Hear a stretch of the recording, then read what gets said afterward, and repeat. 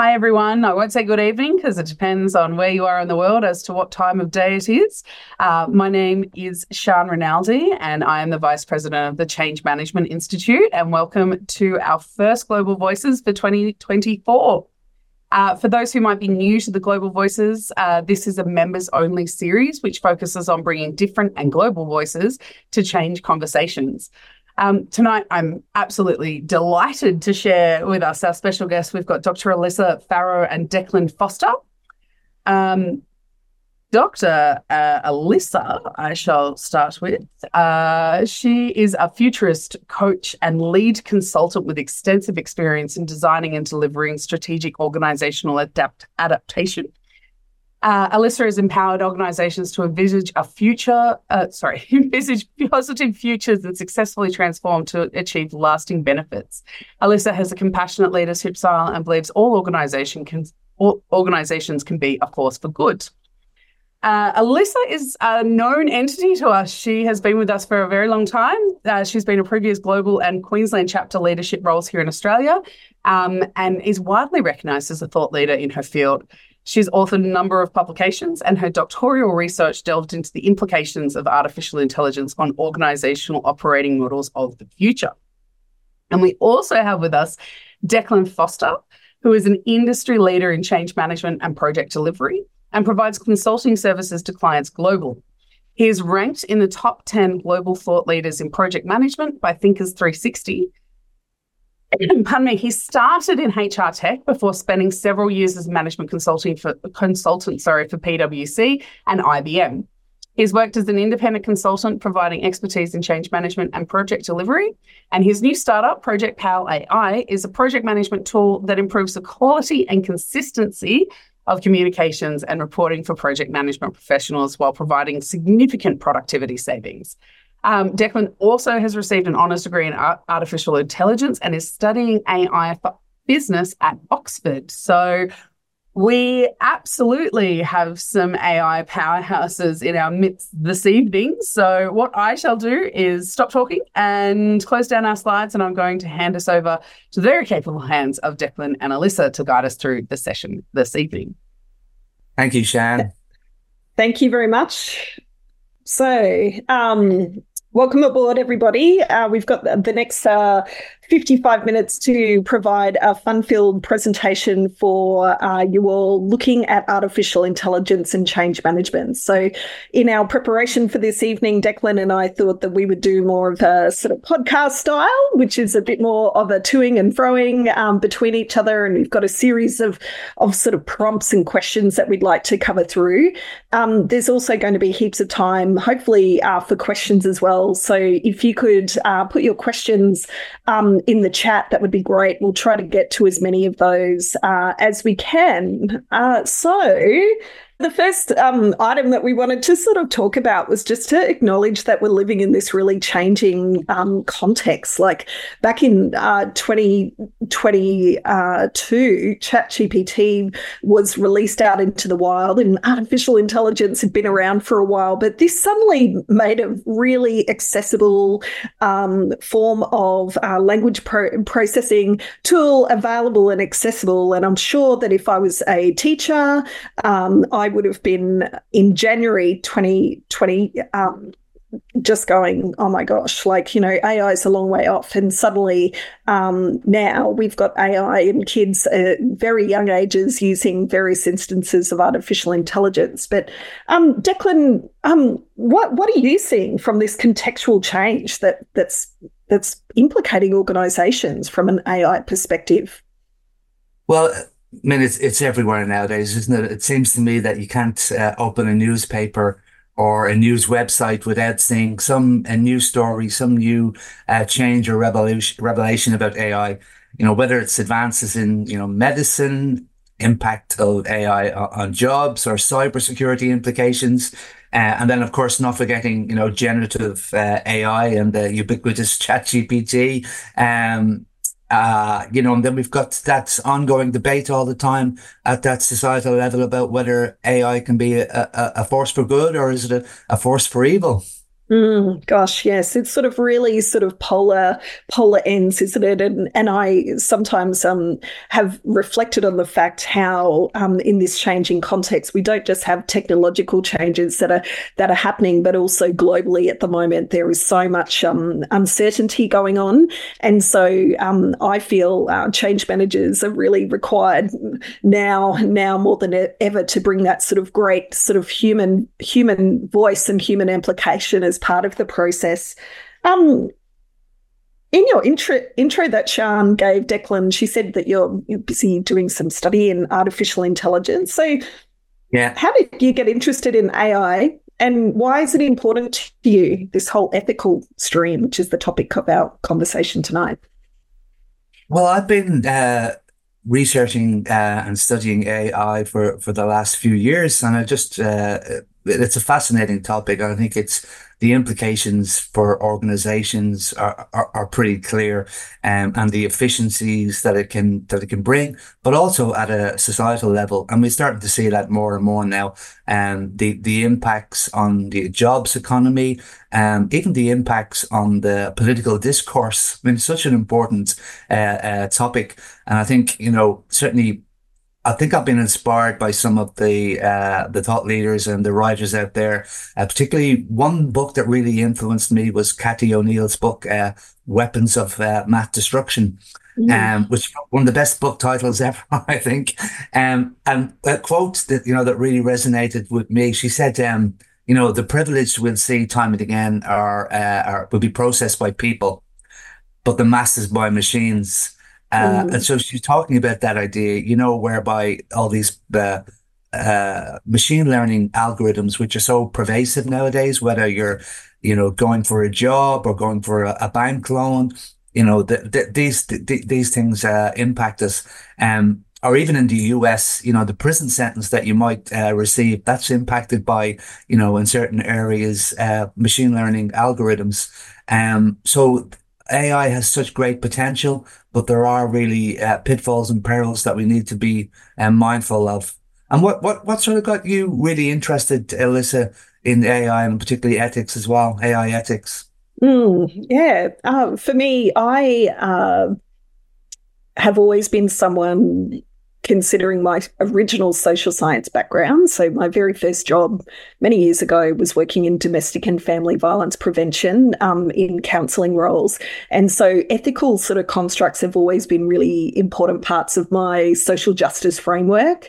And I was thinking that I'd really like to do a doctoral piece of doctoral research, and it had been on my bucket list for a while. And I was having a catch up with some friends, and I was saying, people are still struggling with simple change, and let alone sort of the future of technology, where artificial intelligence, to me, can impact on the whole sort of concept of the human at the center of the work sort of value proposition, I guess. And I just started thinking, well, I need to sort of blend these issues together, because if we get a situation where suddenly there's some new glamorous sort of technology that can potentially replace workers in roles. And some of the research I've read is up to 300 million full-time roles could get displaced by artificial intelligence becoming part of organizational ecosystems. And I know that's offset with new jobs being created, but I thought, man, like, if this is unchecked, like if there isn't an ethical frame to underpin decisions, that we could see disadvantage grow even further, that concept of digital divide. And so I really don't want that to happen. I really want there to be equity in the decisions that are made. And again, it's all back to my original social justice roots. But yeah, I think we've got a similar sort of journey here about that we really care for the outcome. Yeah. So I think it sort of resonates also because of the stories that we hear sometimes about already artificial intelligence instances where there's been a bit of an uptick in controversy. So I sort of think that there's a little bit of a shadow side of ChatGPT, but there's also a shadow side of artificial intelligence in general. What do you think some of the shadow sides are of this this really exciting technology, but it does come with a little bit of a potential risk factor there. Oh, absolutely. And I think you can certainly look at some of the concerns that people have around ChatGPT.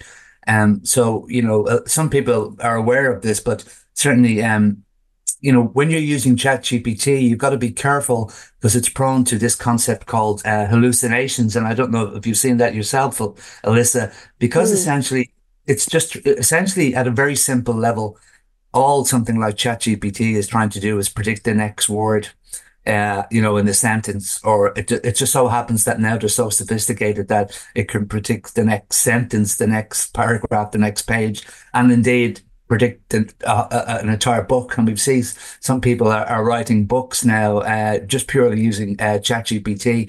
But because it's just trying to fill in the blank, it's prone to hallucination. So it'll come up with facts and figures or references, that sound plausible, but when you drill down into them, that they're not, and they're non-existent. It's just sort of made up. And of course, you've got copyright issues as well that we've all seen in the news lately, and even these generative AI tools like Stable Diffusion and Midjourney, using data that's allegedly being scraped from the web, without the artist's consent to generate that new image or those images. And I guess the other thing that really springs to mind is we have to be. There's a whole economy sitting behind AI, generative AI, and ChatGPT. And I know that Time Magazine, I don't know if you saw that, they did a great article, an expose, I think it was last year, where they showed that, the people who were actually training the model or helping to train the model, the ChatGPT model, were workers in Kenya, and they're being paid less than $2 an hour, and they have to sort of shift to and read, hate speech and descriptions of violence and abuse in order to train these models, so that we can, in some ways, we're having a bit of fun playing around with them. But, behind the scenes, there's a lot of ethical issues that we need to be aware of. What's some of the things that maybe you've seen as well with some of your clients or in your research? Yeah, thank you. One thing that comes to mind at the moment in Australia, we have Taylor Swift mania happening. I'm not sure if anyone on the call who lives in Australia has gone to her concert, but she had like 96,000 people in Melbourne over the weekend, like huge amount of people. But as you were talking, it reminded me that there's been some recent controversy around Taylor Swift just in terms of deep fakes that have been created of her in very sort of vulnerable situations, and how the realism that is coming through in AI models and use of imagery is actually being used as another form of violence against celebrities or violence against people more generally. And, I know when I was growing up, the concept of bullying used to be reasonably sort of straightforward, I guess, in terms of, a person to your face or a person to in the form of maybe graffiti. But now, these sorts of options can be quite damaging for people. So that's something that comes to mind, but also the fact that the shadow side of AI instances is just the burn level of CO2 annually. I think ChatGPT is like 8.4 tons of CO2 annually just from ChatGPT alone. So we're sort of thinking, well, at the moment, we're not all using solar and wind and they themselves as energy consumption elements. Like we're still burning a lot of carbon just to have this cool tech. So that in itself is something that I don't think too many organizations are thinking about. And now that this year in particular with broader targets around climate change and social and sustainability and economic goals, that maybe there needs to be a little bit more of an open conversation in relation to that process as well. Yeah, so the shadow side is definitely there. And what I encourage executives to do, as I know you would do, is to make sure that you're really clear on what, don't just automate just because you can. Like, think seriously about the areas that you do not want to change. What do you not want to erode in your organization? Because I know for me, like if I'm an older person, I would be loving to get my pills from a human nurse with a warm hand and a warm heart, as opposed to a robot dispensary. But it's sort of quite interesting when you sort of put it into workplaces of the future, long-term futures, how it could be a form of cheaper service delivery, while people who have a lot of money like Taylor Swift get the VIP human-only service. Who knows? Yes. And you mentioned there, your conversation with executives, Elissa, which is really interesting because certainly I think, having an ethical approach to AI is the right thing to do. We all hope we do the right thing, but it's also good for business. Did you have any thoughts on that, or how are you having those conversations with executives and organizations about how it's good for their business as well? Yeah. Some of the interesting conversations with organisations I've been having recently is about extending the concept of portfolio decision making. So I know the CMI have a really great portfolio change management product. Just call out for CMI's product in that area. But that essentially from a portfolio perspective, it's I think starting to bring in some different sorts of decision making criteria that include some sort of ethical frame. I'm encouraging organisations, if they don't already follow a industry ethical standard or practice, to create one for themselves and have a legitimate conversation about, what's our ethical standing when it comes to artificial intelligence? Because maybe we need to actually come up with our own ethical frame, or at least check for vendor affiliations, check for vendor ethical codes of conduct and what tests have been actually occurring, to make sure that we can sort of trust that this isn't like a fully biased product that we're now entering our data into. So certainly for me, that there've been some of those conversations which aren't normal. Weirdly, that's what people are saying. We've never talked about this in our organisation ethics. Like, what? Like, what are you hearing? Yeah, well, it's really interesting because we mentioned earlier that I'm studying AI for business at Oxford. And I've been really impressed that AI ethics is a core part of that curriculum, which is surprising to me in one way, but also really reassuring. And one of the models that we sort of came across, one of the professors was talking us through, explaining why ethical AI is good for business. He says the sort of three components you can look at. There's legitimacy, competition, and control. So first of all, regulators are concerned with the legitimacy of practices in your organizations. And again, you want to keep on the right side of the regulators, as all businesses do. And then for competition, for consumers, all things being equal, consumers are likely to choose the most ethical alternative that's out there, in terms of safety and privacy.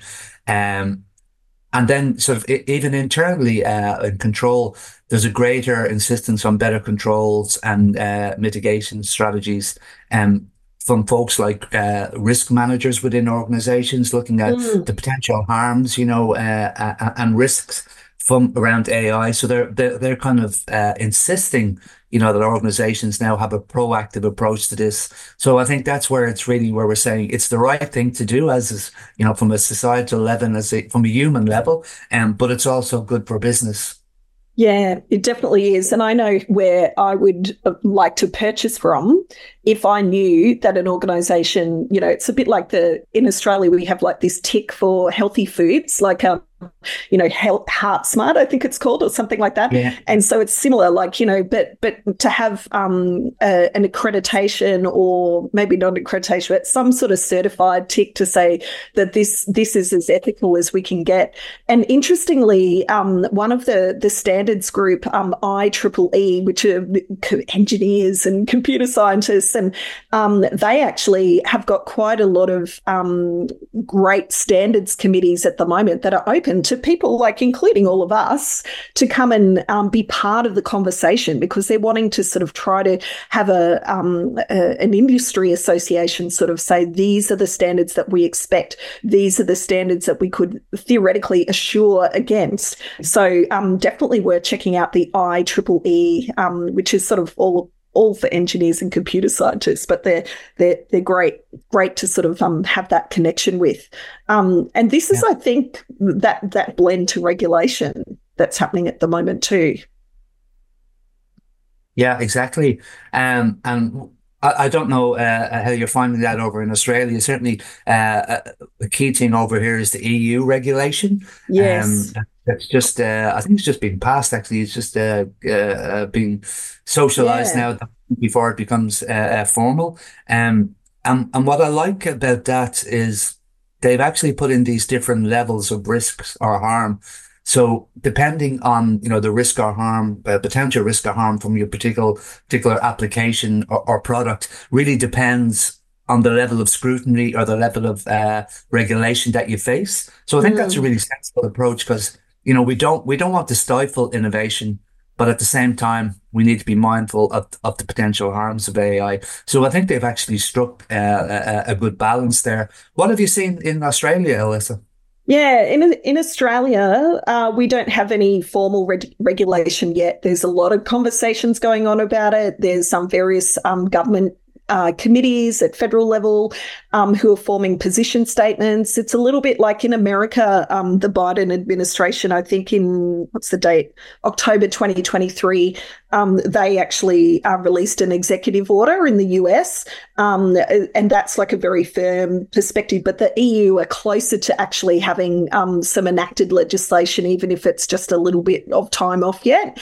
But in Australia, it still feels that we're still a little bit far off that process. And I know that in one of the stats that I saw more generally globally in 2022, so that's 18 months ago roughly, 37 countries had formal regulation in place. But again, because these instances are global, it plays quite an interesting conversation into even just, well, how do we actually regulate a global product when theoretically concepts like national sovereignty might mean that what might be fine within Australia might not be fine where you are, Declan, or what might be fine in China might not be fine in India. And so then it then plays a bit of a tricky role for the creators of this software to sort of navigate that sort of really interesting sort of regulatory landscape, which at this stage, there's not a lot of precedent that's been set. So it's really the time, I think, if anyone has interest in this sort of stuff, to get involved in the conversations as much as you can. And for me, promoting change managers are all meant to be about people in the process. Let's make sure that the human is not out of the loop in this process, and that they're front and center as part of that ethical lens, but also enacted and enshrined eventually into policy and legislation. But I think it's because of that gap in regulation, Declan, I think it's almost coming down to industry setting a degree of standards first and then government following. Is that what you're getting, that hunch? Before Declan answers that, I might just draw your attention to the chat box, because there was a comment in the chat around whether this genie is already out of the bottle in this respect. Do you agree? Do you think it's a little bit too far gone already, or there we are? Declan, do you want to go first, and then I'll answer that? So Michelle, thank you. You can see that in the chat. It's a great question. It's the $1 million question, isn't it? Yeah, there's some good ones there. I think in some respects it is, and we're playing catch up. But I think at least we're aware that we're playing catch up. I like to think that maybe what we should be doing is trying to learn lessons from, some of the dangers that we've seen with social media and the impact that has had in society, and try and learn lessons from that. But in some respects, I think the genie is out of the bottle and we are playing catch up. But again, I think at least we're aware we're playing catch up and we're trying. That's my perspective on it. How about you, Elissa? Yeah, I'm a little bit the same. And I think I just look at simpler examples again from an Australian perspective when Uber disrupted the taxi industry in Australia, and taxi industry weren't really looking for it, I don't think. And all of a sudden, this app, unregulated, started sort of meaning that people could essentially compete with a very well entrenched and heavily sort of unionized industry. So, yeah, this time right now is just the opportunity to keep the conversations going. But I think, like Michelle's saying, the genie's out of the bottle a little bit, and I guess because of the risks that are involved at the moment, where AI can be good for us and also could be theoretically used as a threat to humanity. It's a major point that requires governments to hurry up, but also requires self-regulation to a point within an ethical framework. Do you want to answer just a couple more questions, Declan, that are there before we move on to what this means for CMs? There's some really fascinating questions coming through. And I think on the subject of, whether the genie is out of the bottle, I think somebody else had the question about, the singularity. Yeah. And for those who perhaps not familiar with that term, the singularity is where, at least the definition of it that I'm familiar with, is where AI meets or exceeds human level intelligence. And it's after that we can't really predict the future. There'll be such rapid change and exponential growth in technology and AI developments that we can't actually predict the future after that point. Interesting though, I remember one of my favorite quotes is actually from Andrew Ng. He's one of the leading lights in machine learning globally.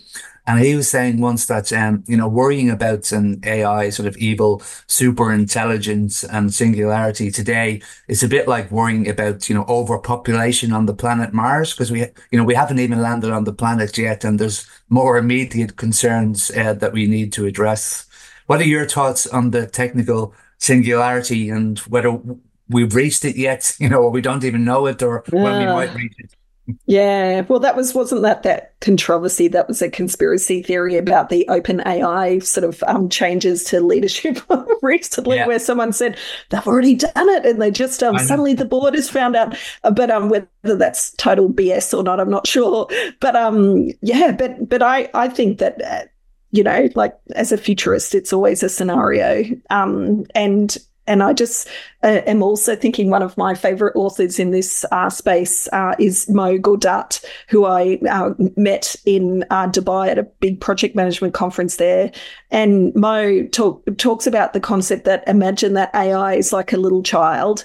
And in a little child that we know from our psychology practices and neuroscience, that if a little child is fed bad information, bad food, a bad context, that the little kid may not always end up being a bad person, but there is often an indicator that person may model what they see. And I certainly have worked in the fields in community support and youth justice for a long time, so I don't sort of say that's 100% guarantee at all. But I think that because AI is being fed data, and the data out there that it's being fed is crazy. It's good quality, it's good stories, it's bad stories, it's the indication of what we truly are in all of our glory, that I really hope that we're feeding the machine information and have a right amount of algorithmic checkpoints, for want of a better word, to sort of enable flags to be raised before any final decisions are made that are going to be to the detriment of humans. And we've seen some precedent already starting to be set where maybe if it is a sentient decision, or if the human layer doesn't have that sense making, that ability to say, hang on, there's something sus here, that there's been examples, I think in the UK Postal Service might have been one, where because of technological coding, people were thought to have been stealing money, but actually it wasn't the case. In Australia, we had robo debt, which was, again, AI sort of part of the process, but not the full process, but making decisions on whether people owed money back to government for their social security payments. And it got it wrong. And there's going to be people who may be facing criminal charges. So we're going to see, I think, a bit more of that. But singularity, I think it will happen. But I'm really curious as to whether or not it will be publicly told that has happened. It probably has happened somewhere, I would suggest. In a lab That's somewhere. the conspiracy, which is why Gordon's got a good question. Interested in the speaker's views on the application of AI, currently seeing it to use to reduce costs and to enhance sales. So about profit-driven, what are the policy opportunities to encourage the positive power of AI to be used to address major challenges of humanity like homelessness, climate change, and any other big issues people can think of? That's a good question, Gordon. Do you want to start with that one, Declan? Yeah, well, I guess AI is like any other technology or any other tool, really. It's how you apply it and how you use it. But we've certainly seen that it's been more to the fore in commercial applications in organizations, and we haven't really gotten around to using it appropriately yet to solve some of these bigger societal issues.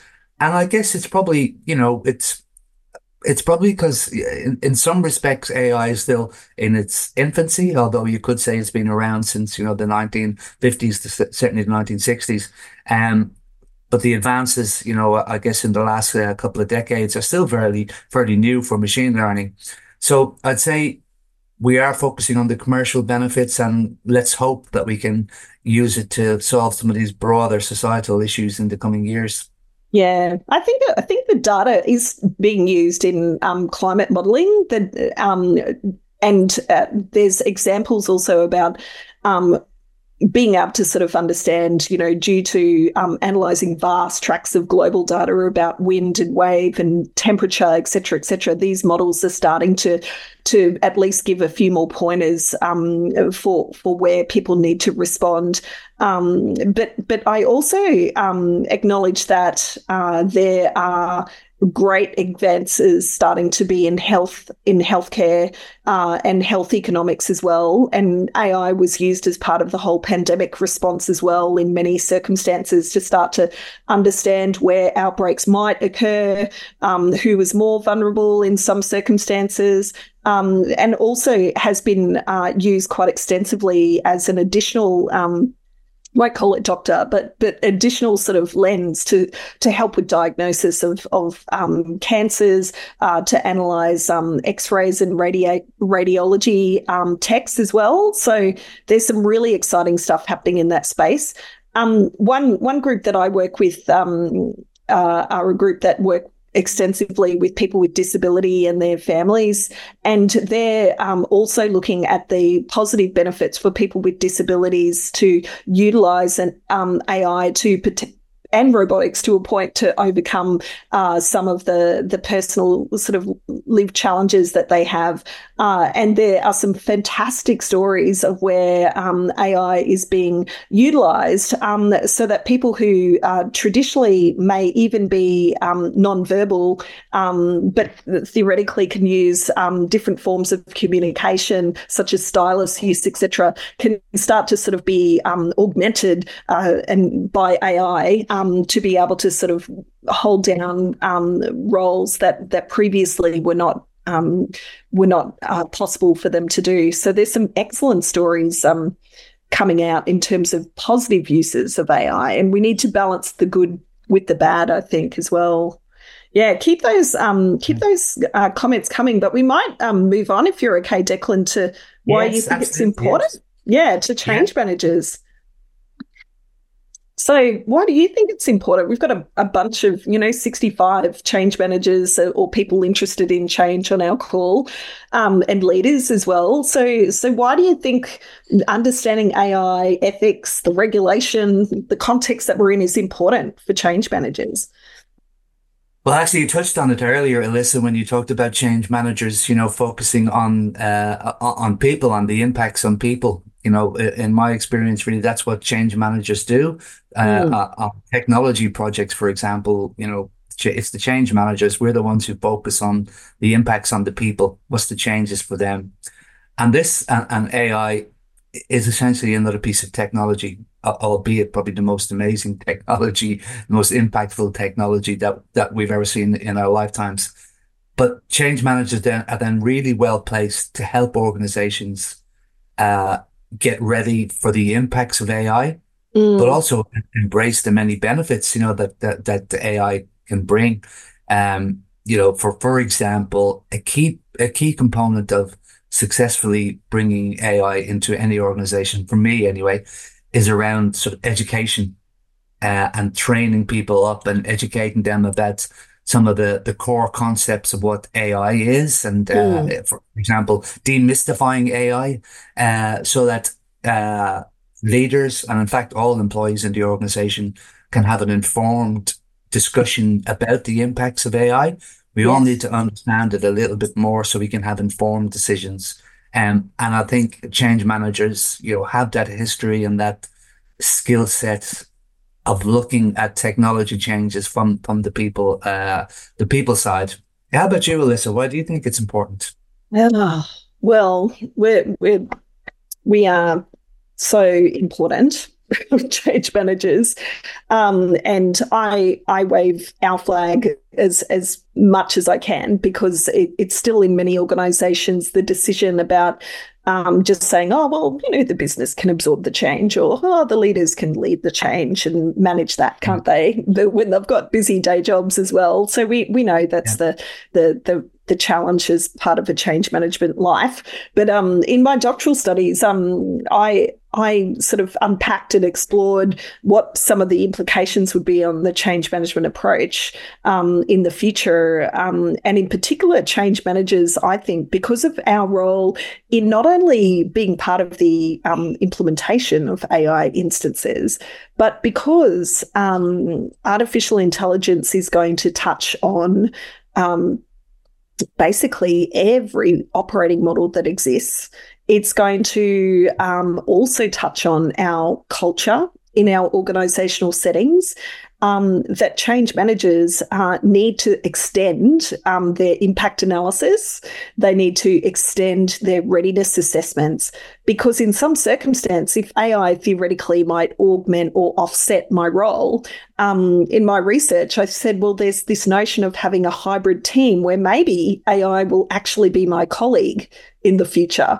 And so it means that everything will change, like the process of, how I communicate with you as my teammate will change, and AI will theoretically maybe replace one of my teammates, or AI might be an extension of me, or might be an extension of my leader as well. And I think, again, as a futurist, I set all my thinking in advance so that it can then be something that will say, well, what does that mean for us today? And I'm thinking change managers will be more important in the future than now, because who else has got the skill set, the tool set, the mindset to actually help navigate an organisation through what could be an incredible, complex change process. This is, for me, more than just a tech install, because it does impact not just on the technology architecture, it actually impacts on the meaning of work and the human at the moment, the center of that workflow and our customer experience. So, I think change managers have to be really aware of the opportunities that are going to come our way with this, but also know that their voice has to be around the table for this. Yeah, and I was talking to someone recently and saying, in the future now, we have to treat AI as a stakeholder. That's another key change for change managers. So it's whether it's a chatbot or a particular prediction tool, it's an actual stakeholder now. I think the other thing about, I was thinking, Elissa, as well as, change managers having that central role and that central capability of helping to implement AI into organizations, it's also going to change how we do our work as well. So, we can see some of us starting to use these tools, particularly around, generative AI and OpenAI and ChatGPT, using those tools to help us in our jobs, and that'll become, increasingly so. And I've seen, you can see probably the project management space. There's probably a lot more software and companies out there that are implementing or using AI, but we'll start to see in the coming years, lots more tools and companies with offerings specifically for change managers in the AI space. Declan, did you hear there's a quote from Gartner? Everyone thinks Gartner is reasonably reputable. I think they're a good research company. That Gartner were predicting that by 2030, 80% of a project manager's job could be done by artificial intelligence. I gave that stat to, I spoke at the Brisbane Change Management Institute, also our Queensland chapter Christmas party, and I said that means that we'll be on top. Finally, we'll be change managers will be where we need to be in that, beautiful hierarchy of project. It will be sponsor, change manager, project manager, after that. But maybe that's just a secret hope. But Gartner's got some credibility, but I don't believe that yet in many of the clients that I work with. The thought of not having a project manager just seems absurd at the moment in terms of 80% of their job being taken. Yeah. I'd agree. Yes. I think we'll have fewer project managers potentially. But we'll still need project managers. But the flip side of that argument is actually that we'll need more project managers and indeed more change managers to help us, embrace AI and implement AI and realize the benefits of AI in organizations. So although, and we were talking earlier about the impacts on the jobs economy, this people are saying, well, AI will replace jobs, but then there'll be some other jobs that it will create. And I don't know whether that's true or not, but certainly the only thing we can say is true. There'll be a severe amount of disruption in the coming years to the jobs market. I think the jobs of project managers and change managers are very safe for a long time. Because sorry. I might just jump in there because we've got some questions coming in thick and fast, but I want to make sure that we've covered all of your content as well. So what I might do for the people who are providing some absolutely fascinating questions, I might let Declan and Elissa finish their pre-planned content, and then we'll jump into some questions if that works for you. Yeah, that's fine. I think we're covering some of them too. I'm keeping one sort of eye on Declan and one eye on the information, but I think the diagnostic power of AI and a number of instances and tools that exist now in project management spaces. I think the first group that is going to get great benefit from it will be in portfolio and program and project offices, the groups that are doing the data analytics.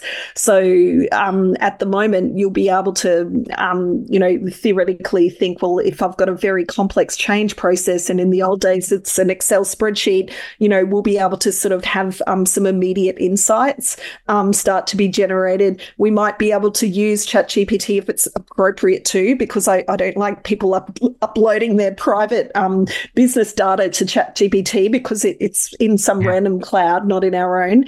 But what we can do to sort of shortcut or provide first drafts of reports or first drafts of key messages, for example. But certainly, at the moment, we still need that collaboration, the communication, the cooperation that comes from change managers working with business analysts and the business and customers to make sure they have that finger on the pulse. So, that's a good range of questions. Couple more bits from us then, Sian. So the next one, Declan, I think, about how do we prepare our organisation. So this whole notion of proactive leadership. I've been thinking about that a lot lately, and I've been doing some work with some organisations to prepare an AI ethics framework and how they can implement AI and indeed AI ethics into their organizations. So one of the things, and what I've found at the moment, and is really it's either a top-down or bottom-up approach. And what I mean by that is some organizations are starting at the top and they're creating the overarching AI ethics statement and saying, well, what is our position as an organization towards AI and how does it align with our values as an organization? And then some other organizations, probably the bottom-up approach is where they're starting with particular policies and procedures. And the most common example that I've seen is obviously with the, as you might have guessed, with ChatGPT and generative AI and how we use that. So they're at that kind of micro level, they're setting the policies and procedures, how you can use that.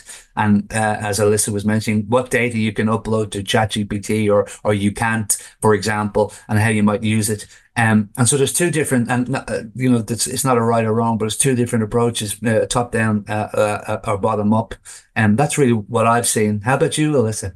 Yeah, I think part of that preparation process comes with leaders being aware of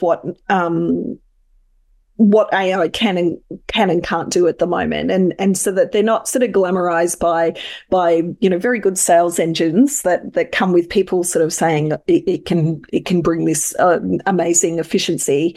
And I like, there's a question that Kirsty has said, saying, if you're looking to approach AI governance and management that doesn't impact business agility and still allows them to respond quickly to changes, what approach would you recommend and why? And I think at this early stage, because of things are changing dramatically, people don't have regulation, people don't have policy, they don't even have their internal positions necessarily sort of sorted out in terms of, well, how do we even deal with cyber crime, or cyber security is still a challenge for some organizations, smaller organizations. So I think it's about leaders needing to be proactive and change managers getting an understanding and appreciation for what AI is. So be open to understanding what it is, but also make sure that we design any strategic approaches that we have where there is what I call like joined up views of strategy. So gone, hopefully, are the days where we do our automation strategy separate from our strategic plan, from our workforce strategy. Like in my doctoral studies, I've worked with 140 people exploring a whole pile of other things, including the adaptation approach that they preferred. And they said, we've got to get rid of the silos. Like we're looking at, in the future, a target operating model that won't be fully human. It'll be hybrid. It'll be machine, human, sort of vendors, suppliers. It will be a different sort of context depending on the type of organization and industry that you're part of. And so you've got to sort of get your base position right, but then also make sure you've got the appropriate checks and balances in place, which I would suggest would be more important over the next 5 years while things are dramatically changing. But then it will be, hopefully, once we go through a bit of a hump of process, embedded and encoded within the AI instances that we purchase and get access to, which at the moment I don't think it doesn't really exist in that same way that you can put your hand on your heart and say, yep, this is fit for purpose, this is bias free. So that's sort of what I think. And proactive leadership to me is active, like the active bit, proactive. Like we're thinking of the future, we're backcasting, thinking back to say, well, what do we need to do today to make sure that we don't erode or break our business, lose that business agility, as Christy says in her question, but we still are not sort of, to coin a terrible phrase from Rogers, laggards in the process. I hate that term, but it's part of, and we understand what it means. Yeah. I might delve us down into the weeds just quickly because I've seen a couple of questions come through, but it's around like the tools. So as change managers, is there anything that you would absolutely add to your toolkit? We've talked a lot about ChatGPT. Are there others that we need to be aware of? And then also a really intriguing one around the IP. So you mentioned before, Elissa, if people are putting things into their into ChatGPT, well, it's outside of your cloud, and who knows where it's being leveraged. So, what would you recommend in terms of tools, and what are the gotchas around IP? Yeah, wow. Well, tools, normally have a slide that I can refer to. I'm happy to send it around. That is current tools that have some form of AI augmentation in them that are used in the project context. So there'd be some of those that would be also relevant because we have to plan and change and manage our risks and stakeholders that could be part of that. I don't have that right front and center in front of me, but Declan, do you know any off the top of your head tools? Well, I think obviously the ChatGPT and the various forms of that, and the models available from OpenAI, Bard, of course. There's lots of tools out there, and lots of tools are now have AI components within them. So lots of tools, even on Zoom, for helping you summarize the meeting minutes, and I think Teams does that quite well as well. So you can see a lot of tools, the standard tools we use, having AI components to them, or being enhanced by AI. And of course as well, I'll put a plug in my own piece of software that's going to be launched this year, of course, which is around Project Pal AI, which is around improving the communications ability for project managers first. So I think even just getting good use out of the large language model tools like ChatGPT, etc. That's really a good start. That's where I'd start.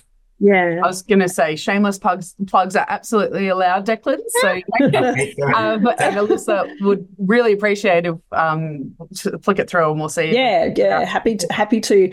In terms of IP, it's really tricky because intellectual property. I spoke on a panel last year on creativity, art, and artificial intelligence, and I was there as the futurist and social scientist.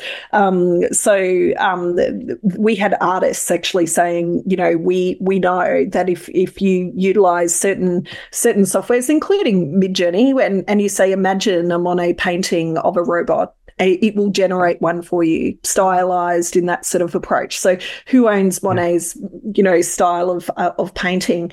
But interestingly, on that panel, there was an artist from one of our Aboriginal communities here in southeast Queensland, and he was talking about just the unchecked use of almost sacred traditional markings that in our Aboriginal culture in Australia, like you can't just use a dot painting structure, because the dot painting structure is actually got significant cultural relevance for different tribal groupings and language processes. So if AI was sort of hacking into that, what does that even mean from there? So it was a really interesting process because there isn't a line yet.